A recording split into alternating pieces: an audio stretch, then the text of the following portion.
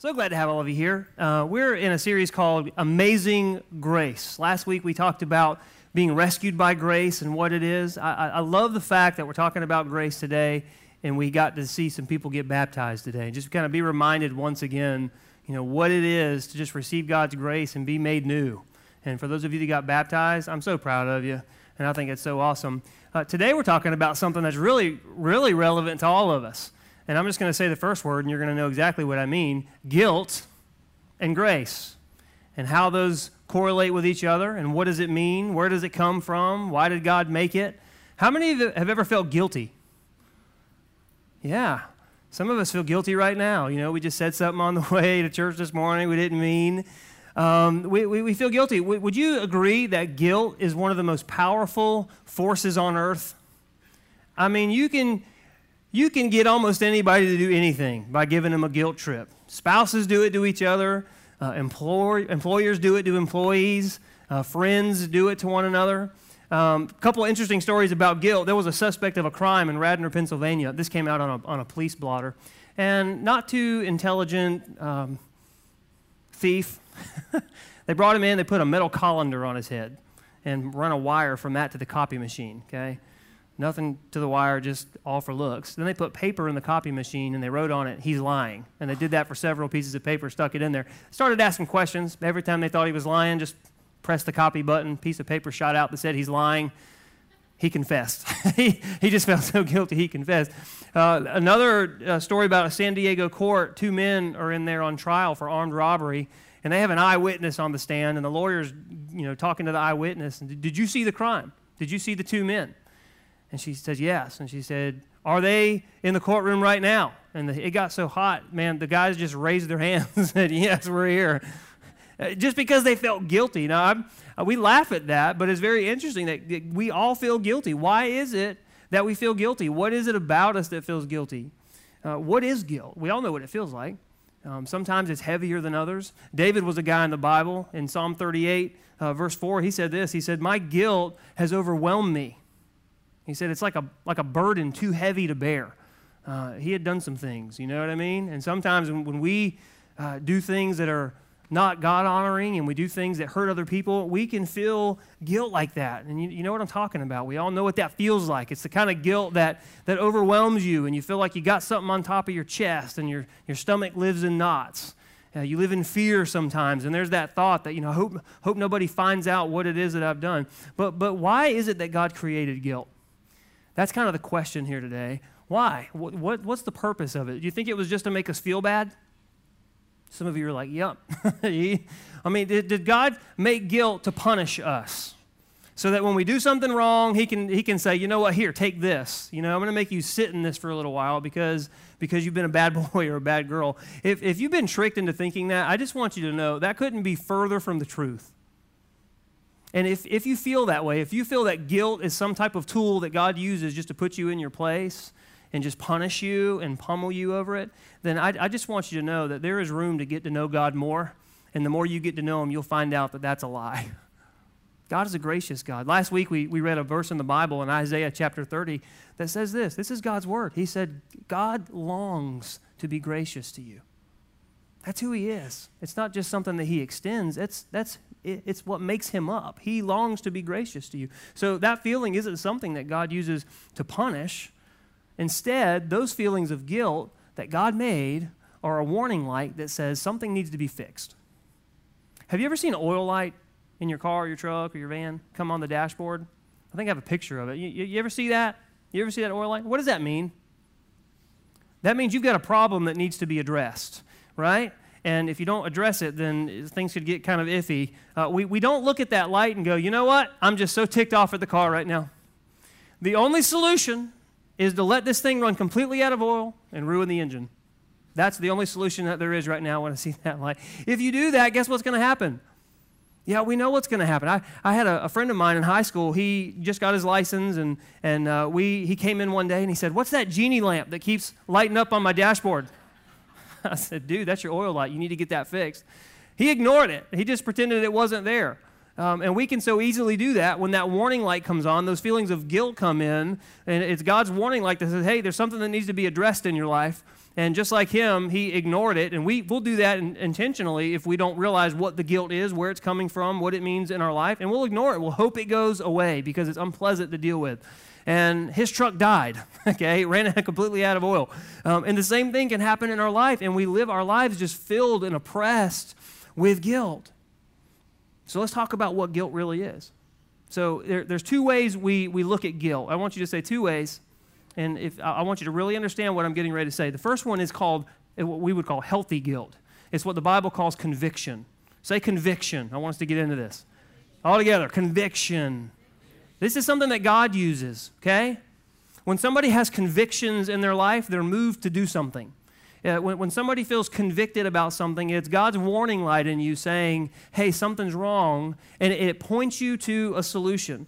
Maybe you were wrong and you said something to somebody that really hurt them, or you did something that you know was really bad, or maybe you hurt God's heart over it because it involved sin.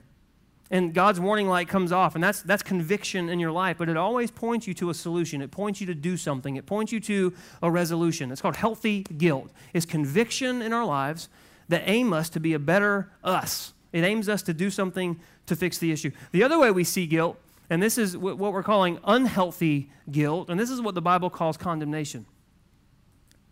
And this is not of God. You need to understand this. If somebody's living under condemnation, they stay beat up. They stay in a world where they feel worthless. They feel like there's no resolution to this. No matter how hard I try to make things right, I feel more and more guilty. I feel heavy. And they live in fear a lot of times that something bad is going to happen to them because of what they've done. And if it were to happen, they'd feel like they deserved it because of what they did. That's called condemnation. That is not of God. Condemnation happens when you ignore conviction. That oil light goes off, that warning light in your heart that God says, hey, there's some conviction going on. I'm using it to try to aim you, but we ignore it. And then it's not long before conviction goes away and condemnation takes its place. And we begin to feel heavy. We kind of ignore what God is putting in us very naturally and lovingly to aim us toward a better us. So there's conviction. It's what God uses. And there's condemnation. That's what Satan uses, the devil, whenever you ignore conviction. I just want to ask you, if the Bible is true, and that verse is true, that God longs to be gracious to us, do you think that God longs to aim us and move us on and kind of get through it to be better? Or do you feel like God just longs to keep us feeling punished and worthless and condemned? I say God uses conviction because he wants to make us better, because he wants to be gracious to us. In fact, Romans chapter 8, Verse 1 says this very plainly, so now there is no condemnation to those that are in Christ Jesus. So when we choose Jesus, when we choose grace, when we allow God's love to come into our lives and wash over us, the condemnation doesn't exist. Only conviction, and conviction's healthy. It's like a warning light that says, hey, there's something that needs to be addressed here. So it helps to know that condemnation is not of God. If you're feeling worthless today, if you're feeling oppressed and heavy because of guilt in your life, that's not God. And maybe you've ignored his warning light for a little bit too long, and he's saying, I want to pull you back out. I want you to choose grace. We're going to talk about how to do that. My oldest son, whenever he was in 3rd or 4th grade, he stole a milk from the cafeteria. You know what I'm talking about? Just picture being in elementary school, kind of go by, and there's like 150 chocolate milks right there. Yeah, to a 3rd or 4th grader, I want that. And his teacher called me and said that he had stole one. And at first I didn't believe it. I was like, okay, my kid is the most well-behaved kid in your school, right? But he never did anything like that. I never saw him steal anything. I never saw him being untruthful about stuff. But I'm not naive. I was like, okay, well, let me talk to him. So he gets in the truck at the end of school, and I literally thought they were going to be mistaken. And as soon as I asked him about it, his whole face changed. He just was guilty, you know? And I had planned on taking all the kids to get ice cream that particular day after school. And once I realized he stole the milk, I'm like, plans have changed. You know, on the inside, I'm like, how dare you steal chocolate milk from your school? And I was thinking, what do I do about this? Yeah, it's just a chocolate milk, but the kid stole something. Right now is going to determine how he sees stealing from here on out. And so I was like, okay. And my brain started kicking in. I said, God, I need your help. I said, all right, we're going to turn this truck around, and we're going to go back to school, and you're going to walk into your classroom, and you're going to talk to your teacher, and you're going to tell her what you did, and you're going to apologize. Oh, you'd have thought I just told him he was going to storm Omaha Beach. I mean, he was going to his execution. I mean, this is what he was doing. So he goes in, and we have to walk by all his friends, okay, that are waiting in the car line. And I let him lead. I'm like, you know what? You're going first. You lead the way, bud. You stole the milk. And he's walking, and I'm trying to be as loving as I can, but I'm pretty irritated the fact that he stole, and I'm just trying to do the right thing. So he goes, and he's feeling horrible. The weight was like 1,000,000 pounds on him. We get to the classroom. He's waiting for me to go in and kind of initiate the conversation. I'm like, nope, you go ahead. Walk, and it better not just be, and I'm sorry, and just assume that she knows. You walk in, you tell her everything you did, confess it, and you apologize. I actually waited outside the classroom. I didn't even go in. And he comes out a few minutes later, and he feels a little bit better, but then we have to walk back to the truck past all his friends again. Yeah, he didn't like that either, and they're saying, what are you doing here? And he's just quiet. And so we get done with all that. I know he's learned his lesson, but something in me was like, he just needs to sit in this a little bit. He just needs to feel this so he never, ever, ever does it again. And I'm like, I'm thinking to myself, we're not going to get ice cream. We're going to go home, and I'm giving you the silent treatment. I'm thinking all this in my head. I'm not a bad parent, I swear. But God hit me upside the head before we got in the truck. He said, did he make that right? I said, yeah. And, I'm having this conversation in my mind with God. He said, is that how I treat you whenever you repent? No. He said, he made it right. Move on. And so I looked at him and I said, Bud, do you know why we did all that? He said, yes, sir. I was like, all right, let's never talk about it again. Let's go get ice cream. And inside I was like, yes, we get to have ice cream now. But do you see what I did there? I moved from conviction to wanting to condemn my son. And we do that so naturally to ourselves and to the people that we love. And to my knowledge, he hasn't stolen anything since, But we can so easily do that. And condemnation keeps you in bondage over the things that you did. Conviction is like a warning light that goes off, and it aims you at a resolution, and when you fix it, you move on. You're covered in God's grace. And that's the whole point of conviction. So if that verse is true, there is no condemnation in Christ Jesus, then conviction comes from God. And condemnation comes from the other guy, right? It comes from Satan, just using your ignoring conviction, and he's just trying to pile it on you. He can't make you guilty. Jesus died for your sins. But you know what he can do? He can work in the feelings that you already got. He can take you ignoring the conviction that God gives you. Oh, he'll work in that. He'll take what you give him, and he'll pile it on. So let's talk about how we tell the difference in our everyday lives. What's conviction? What's condemnation? How do I tell the difference? Real fast, just 2 questions that I like to ask when I'm trying to figure this out. One is, when I feel guilty, is the feeling that I have, is it vague or is it specific? Is it kind of, or do I actually know? See, when God convicts you, whenever he puts conviction in your life, he's got a purpose for it, okay? It's aiming you at a solution. So you're going to know what you did. You're going to know what to do to fix it. In fact, don't be surprised if everywhere you go, you kind of see the issue and God's just telling you all over again. You open up Facebook and somebody's posted something on Facebook that just speaks right to you. And you're like, oh, that's for me. Or you turn on the TV and there's somebody talking about something that, hey, that's for me. Or you sit in church and you're like, Pastor Ryan must have a microphone in my living room because that message was just for me. It's very specific. You know what you did or failed to do in life, and you know exactly what you need to do to make it right. When God convicts you, it's specific. It's not vague. Do you understand the difference?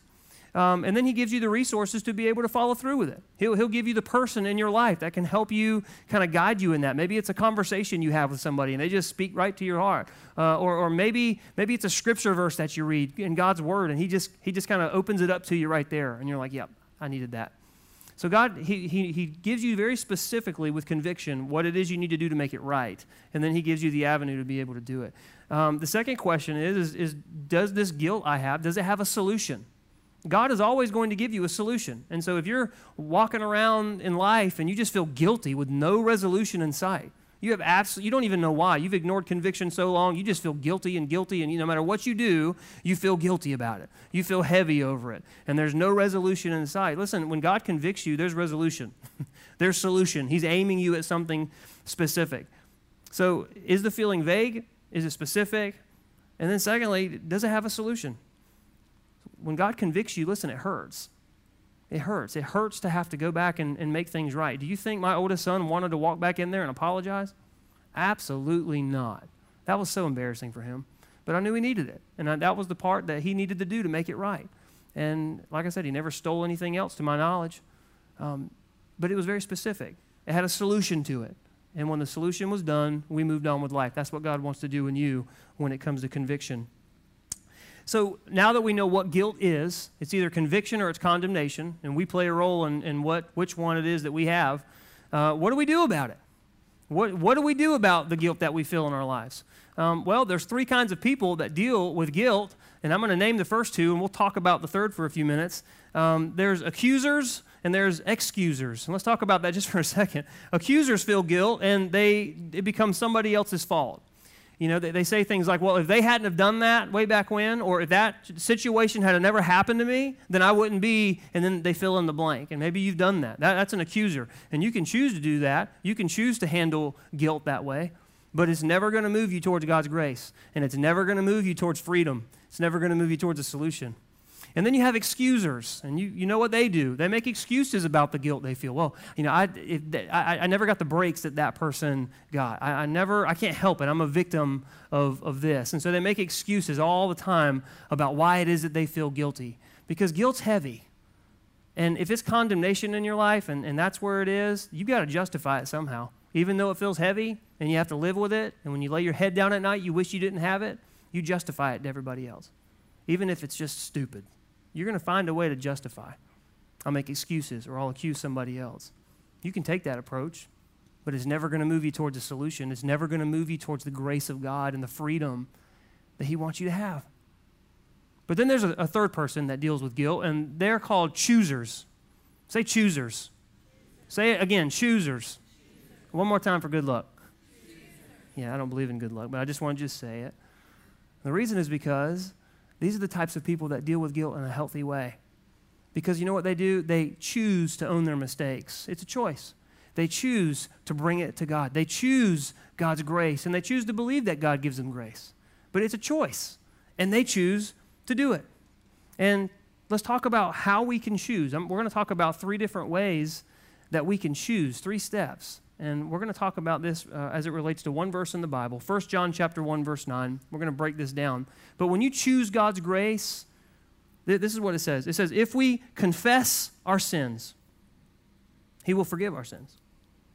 Because we can trust God to do what is right. And He will cleanse us from all the wrongs that we have done. So when we choose God's grace, 3 steps we're going to pull out of this verse. First one is this. You got to confess your sins. That doesn't feel good. But when we choose God's grace, the first step is confessing our sins. Let's just be honest. Sin brings guilt in our lives. And if you want to get rid of the guilt, then you got to get rid of the sin. Does that make sense? I said that very plainly. With sin comes guilt. You want to get rid of the guilt, you got to get rid of the sin. The first thing you got to do is confess it. 2 ways we do that. First, we go to God. He's your God. He made you. Ultimately, the sin, you may have hurt somebody, but ultimately you sinned against Him because He's God of all and He loves you. And He's the one that's going to give you grace. You got to go with God. You got to go to God. David said this in Psalm 69. He said, God, you know what I've done wrong. I cannot hide my guilt from you. Maybe you just need to do that. Maybe you need to go to God and say, God, I just confess to you. If you really want to move out of guilt in your life, you got to do that. You got to tell God, listen, I've messed up. I've left you out of my choices in life. And maybe I've messed up my own life, and maybe I've messed up the lives of some people around me. No matter how big or small, there just seems to be some discontent because of some things I've done. God, I want to include you, and I'm sorry. I come to you, and I admit that. And I know we're right here in the middle of a sermon for our service, but I just want you to know, God, you can have that conversation with God right now where you're sitting. He hears your heart. He does. And sometimes I'm so glad that He doesn't depend on my ability to speak English because sometimes I can't get the words out like I want to get them out because it hurts sometimes. And He just sees right through that, and He sees my heart, and He sees yours. And maybe you just want to tell Him, God, I confess to you, and I need your grace, God. Maybe you want to tell Him that right now. He hears your heart. That's the thing I love about God. So you go to God with it. The second thing you do, it's a really important part of confession, is you tell somebody else. Tell somebody that you trust. That's the part we get a little bit nervous about.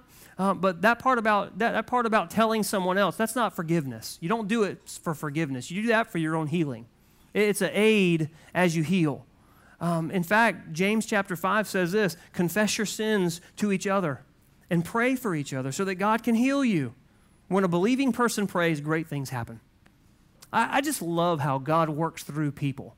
He could do everything himself, but he works through people. And I've seen so many people that have been heavy and guilt-stricken, and they've talked to somebody, they've kind of spilled it. They've made it right with God, but they've spilled it to somebody they trust, somebody that will pray with them. And I've watched the weight lift off of people.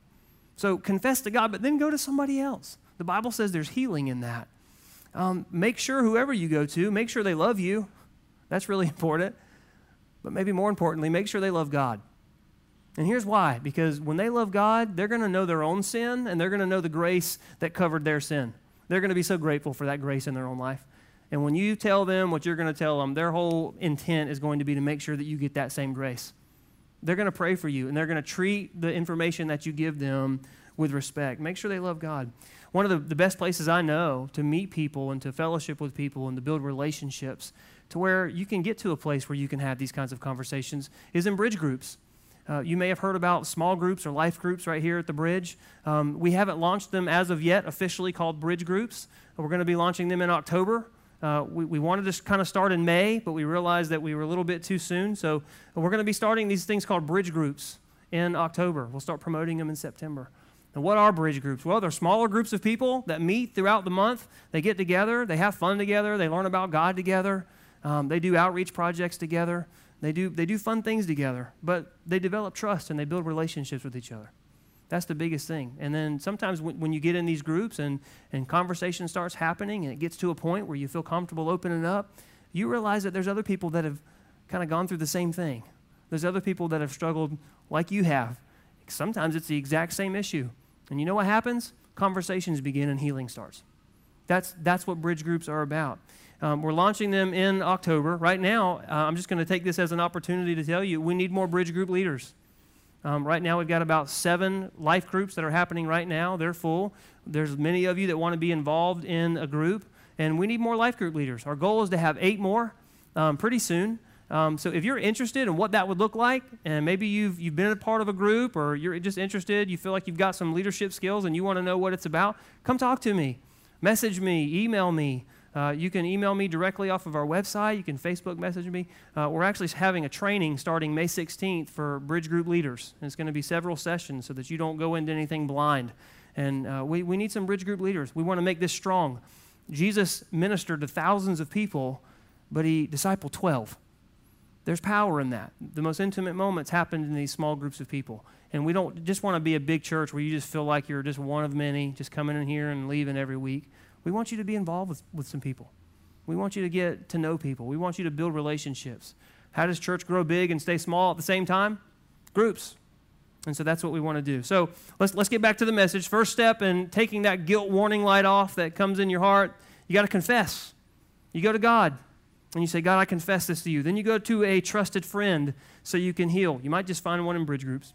But then the next part of that scripture, 1 John 1:9, says this. After we confess, he says, he will forgive our sins because we can, what's the next 2 words? We can trust God. We can trust God to do what is right. And that's the second way we choose God's grace over our guilt. We trust God's grace. Why is that such a hard thing to do? I have trouble with it sometimes. Like, do I really trust the fact that he gives me grace when I feel so guilty all the time? How many of you, let me ask this, how many of you checked your brakes before you came to church today on your vehicle? You actually went under there, made sure all the brakes were right.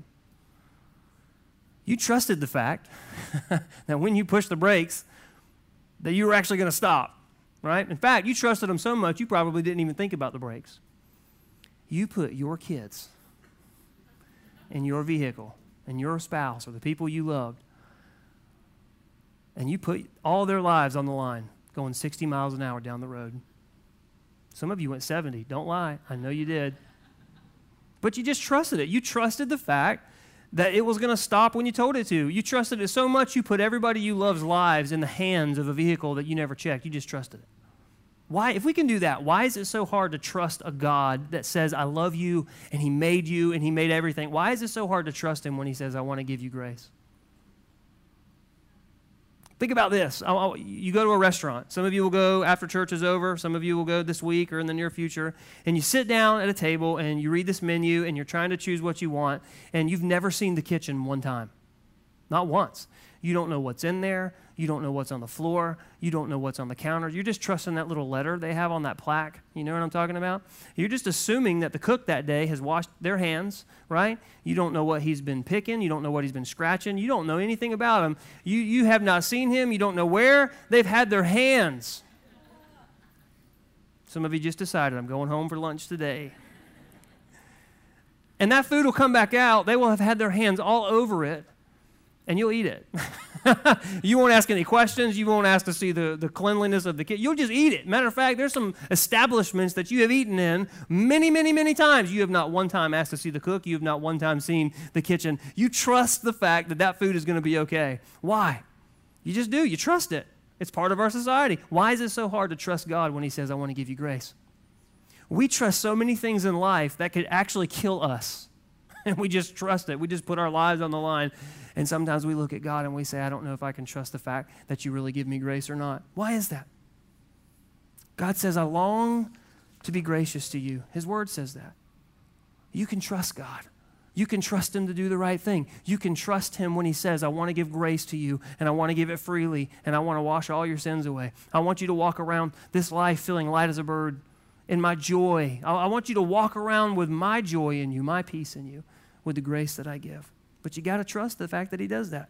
Hebrews chapter 10 says this, says, let us come near to God with a sincere heart and a sure faith. We've got to have faith in this thing because we've been made free from a guilty conscience. Did you know that you'll never become who God wants you to be living in guilt? It can't happen. Guilt, condemnation, that is like a barrier to God's will being played out in your life. Everything about God screams grace. It screams freedom. It screams peace. It screams love. Condemnation speaks the exact opposite. So we confess our sins. Secondly, we trust his grace. We get close to him. Then the next part of that verse, 1 John 1:9, says, when we do that, he will cleanse us from all the wrongs that we have done. Okay? That's why the third step is this. We have to accept it. We got to accept God's forgiveness. He said he's going to cleanse us. We actually have to accept that. The Bible's so true in John 3 when it says, people who believe in God's Son are not judged guilty. Ask yourself the question right now, do I really believe that? Do I really believe that God doesn't judge me guilty? Or is it something that I just say? Do I really think that's true? Because I just got to say, if God doesn't judge you anymore, then maybe it's time you stopped. If God doesn't judge me guilty anymore, then maybe it's time that I quit walking around like I'm guilty. When God says we're forgiven, we're forgiven. But we can so easily walk around like we're not. I remember when I was in high school, there was this play that was put on we did called Flapper by our music program. You ever heard of that? I played Buck Wayne. Oh yeah, that name sounds nice, doesn't it? I was the handsome pilot trying to get the likes of Polly Pepper. Enough about that. Doesn't even matter. Point is, lots of alumni were there. They were watching the show. After the show was over, they had this dance and a DJ set up for all the students. Alumni went home. You know, they wanted the teenagers to have a good time, and it'd just be weird if all the alumni stayed. You know, when you're 18 years old, you know, there's old people around, right? Now that I'm close to 40 now, I don't know what I was thinking. But so they're there, and all the alumni goes home except for this one 40-year-old dude. And he's hanging around, and we're like, what is he doing? And he's walking around to all the students, and he's talking about his glory days at the high school. And he's talking about the things that he did in high school. And we were like, man, this is so creepy right now. I just wish he would leave. You know, it was like if he could rent a time machine, he would actually go back in time right now and visit the high school again. It was like Uncle Rico from Napoleon Dynamite. You know what I'm talking about? And what I realized real fast is that it's possible to be 40 years old and walk around like you're not. And what I want to tell you is it's possible to be forgiven and have God's grace covering your life and just act like you're not. This guy looked completely ridiculous. He looked out of place. And that is what we look like whenever God's grace has come into our lives, has washed our sins away, and we walk around ignoring, turning a blind eye to God's grace because we just feel guilty and we don't feel it. God says you're forgiven. He says, I've actually forgiven you. In fact, he gave so much when he gave Jesus on the cross. I couldn't even begin to try to even convey to you the fullness of what we have in Jesus Christ and the price that he paid. But yet even God and his sacrifice that he gives in that fullness, he's not going to make you accept it. You actually have to do it. You actually have to say, God, I accept you. And he's saying to you today, I'm willing to pronounce you pardoned. I'm willing to pronounce you clean with my grace. And I'm just saying, take advantage of the offer. Enough with the guilt. And some of us struggle because we think nobody understands the bondage that we're in. Nobody else gets it. Nobody knows the pain or the weight that I feel. And we just think, you know what, it just can't be that easy. I've dealt with this so long. You don't know what I've done. So to hear you say, just say it and believe it and confess it and trust it, it just can't be that easy. And I just want to tell you, it wasn't easy. God paid a huge price in Jesus Christ. And what he did for us. It was anything but easy. But he did that. He took your place so that you could walk around on this planet not feeling condemned. More importantly, not being condemned. He paid an awfully big price for that. And still some of us, we hear that and we're like, you don't know the abusive parts of my life that I've had, that I've done, that sometimes I still struggle with. And I just want to tell you, Jesus knows. That's why he paid the price. He knows. Some of you say, you don't know the things I put in my body. You don't know the ways I've abused my own self. I'm telling you, Jesus knows. And you may say, well, even still, you don't know the people I've hurt. I actually have to look at people in their face and see the pain that I've caused in their lives. I can't ever forgive myself for that. Let me tell you something. Jesus knows about that. And God, in his loving kindness, gave Jesus for you so that grace could cover you freely and so that you could walk out of that free. It is not his will that you walk around being burdened and condemned by guilt. Now, he'll give us that warning light. He'll give you that conviction. And I feel like some of us today need to kind of move out of condemnation that we've lived in for a long time because we've pulled ourselves there. We've ignored the warning light. And we just need to get back to that place where you say, I see the warning light. God, I feel the conviction in my heart. I know what I need to do because he's always going to point you to a solution. No, it's not going to feel good. And maybe if you've waited a long time, maybe it's even more awkward now than it's ever been, but it's still the solution. I got to have that conversation. I got to make it right. But on the other side of that is freedom like you've never felt it before. Not here, it's here. This is what Jesus came to die for. This is what he gives grace in your life for, so that your soul can be set free. When your soul's free, the rest of you is free. You ever heard that old song, if you're happy and you know it, clap your hands? Because if you're happy and you know it, then your life will surely show it. That's kind of an elementary picture of what God's grace looks like. There's a story that I heard recently I want to close with. It's about a man who was born probably the 1700s, early to middle 1700s. His mother was a Christian. He was born in London, and he sat at his mother's side as a kid and learned Bible verses. His mother taught him how to pray, and his dad was a hard-nosed ship captain in the Royal Navy. I mean, just a sailor if there ever was one. And his mom, tried to gear the little boy to be a Christian. Well, his mom ended up dying right about the time he was 7 years old. And the dad had him sailing by the time he was 11. And he turned into his father. Took on his father's kind of image. Even though his mother taught him about God, he abandoned that. In fact, he was so bad, so behaviorally bad and so spiritually just completely against the things of God. He actually went out and tried to turn other people to unbelief in God. In fact, his nickname was the Great Blasphemer. This is what record tells us about this. In fact, there's a quote that he said, and this is what was quoted in the story. He said, "I sinned with a high hand, and I made it my study to tempt and seduce other people." This is the kind of life he lived. This is the kind, sailors are not really that much of moral people, or at least not known to be, and with manners. Well, he just completely abandoned that and went a 10th degree the other way. It was just really bad. As a young man, he ended up in West Africa, working for a slave trader. And so you can just imagine what that was like for him and the people, of course, that were there. He eventually worked on slave ships and became a captain of several of the slave ships. He saw and took part in one of the most cruel and inhumane things that our history has ever done. That's slave trading. taking people, innocent people, ripping them from their homes and forcing them into slavery. And with his deranged outlook on life, you can only imagine how he treated the people that were aboard the ships. I mean, he lived so far away from God, and a lot of people would say, and him in some instances, would say that he did it on purpose, just living life away from God. And at one point, he was on this ship named the Greyhound, maybe a few years later, and he's on this particular voyage, and a storm just completely overtakes them by surprise. And so they're in the North Atlantic with everybody on board, and the ship's being, just tattered and torn. And for 11 days, they're just completely beaten by this storm. They're doing everything they can just to keep the thing afloat. The canvas sails are completely ripped and torn to pieces. There's a huge hole in the side of the boat where the wood has just been beaten down and splintered. They're trying to pump the water out manually, and they're just exhausted after all this time. He's exhausted. So finally they take him and they tie him to the helm of the ship to steer it.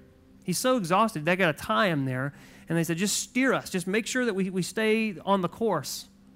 And he did this from 1 in the afternoon until midnight. It's a long time. And while he's there, what seems like is getting ready to be the end of his life, tied to the helm of this ship, he starts to think. Isn't that funny how we get to situations in our life where we might even lose it, and that's when we start thinking. And this man starts to think about his mom all those years ago and the things that she said to him and the lives that have been impacted because of him. But not only does he think about his mom, he thinks about the God that his mom talked about. And he thinks about some of the things that he's read over the years as it pertains to God. And right there in that moment, tied to a ship in the middle of a storm, after having lived that life, he said, God, I need you. And he gave his life to God. He confessed and said, Lord, change my life. Miracle of a story, they actually ended up miraculously floating towards safety and getting there. Boat completely torn apart. Nobody could believe it. It's a miracle of a story. Years after that, he didn't get out of the slave trade business, but he stayed in as a ship captain, trying to tame the excess of the brutality of slave trade. And that was his whole purpose later in life for being there. The guy's name was John Newton. Now, you may know that name, you may not. You may kind of know what that's about, but he was the guy who later on wrote a song that we all know called Amazing Grace. This was the guy, John Newton. And when you think about his life, when you think about the song, it just gives new meaning to the first line of the song. If you just take the first line, amazing grace, coming from this guy, how sweet the sound that could save a wretch like me. Maybe that's where you are today. God, you can't save me. I'm here to tell you can. God, I don't know how. You don't have to know how. Just know that he can. His grace covers you. It covers your questions. It covers your doubts. It covers your sin. It covers all your lack. God's grace covers you. There's a scripture in Romans that said where sin abounds, grace is greater. And I love the fact that he didn't name a sin there, as somehow we gauge sin on a scale from worse to somehow it becoming better than the one down. He just says where sin is there, grace is greater. Where your sin is there, grace is greater. This is the Bible now. You fill in the blank. Whatever it is that you're bombarded with today because of the stuff you've done, God is saying whatever it is, whatever you fill in the blank with, my grace is greater. I paid such a big price, and that price mattered. And whatever you have going on in your life, whatever's causing the guilt, whatever's causing the condemnation, he's saying, my grace is greater than that. Just reach out to me. I figure if he can save a guy like John Newton tied to the helm of a ship in the middle of a storm after living a hellacious life, then he can save me. He can save you. Not only that, but he used the guy later to write a song that literally touched billions of people to know about the goodness of God. That's what God wants. He wants you to know his grace. Later in John Newton's life, right before he died, he's on his deathbed. His memory's waning. He's an old man. And in his journals, he writes this. This is his quote. He says, my memory is nearly gone, but I remember two things: that I'm a great sinner and that Christ is a great Savior. And maybe that's where you're at today. You're like, hey, I'm ready to lay my great sin down at the feet of an even greater Savior. and his name is Jesus Christ. The prayer team is going to come up right now, and anytime during this prayer, you can come up, either during this or after the service is over. I'd be happy to pray with you. Let's bow our heads. Let's just pray. God, thank you so much for your grace. God, I know there's people in the room right now that are heavy with guilt. Some of it's conviction. They know the solution is just painful. I pray, God, right now you'd give them the strength to move towards that, to choose grace, to confess the sin, to trust that grace. God, accept your forgiveness. In Jesus' name. Lord, those in here that are feeling condemned because of their life choices, God, nothing's heavier than condemnation. And I know it's heavy. I know it's real. We all live on this planet. We all have a natural inclination to just feel guilty and to punish ourselves, to feel like somehow we deserve it. But that's not what your word says. Your word says that we don't deserve it, that you took it on. And because of that, we don't have to look at ourselves as deserving of punishment. We look at ourselves as deserving of grace. That's your word, and I pray that that truth just washes over us right now. Anybody who's listening to my voice right now, wherever they're at, in this room and overflow on the internet, I don't care. God, let the truth and the power of it go forth to say your grace is enough, Lord, and that we're worthy of it. We don't have to walk around heavy anymore. And right where you're at right now, I just wonder if you feel that in your heart, just say yes to God's grace. I need your grace, Lord. I believe in Jesus. I believe that he came to this earth to die for me, to take that on so that I didn't have to. I believe that he really died for me, took on my sin penalty. I believe he really rose from the grave, and I believe that blood he shed covers me. And so now when you look at me, God, you see a wonderful child, a son or a daughter that's worthy of your grace. And I say yes to that grace. I just wonder for just a minute, if there's something that you need to just confess to God, you know what it is. I don't even have to go there. I just wonder if you take just a second, just have that conversation with God in your heart. He hears your heart. And I just wonder if you just use this room right now or this time together as an opportunity to tell him. I'm just going to give you a second to do that.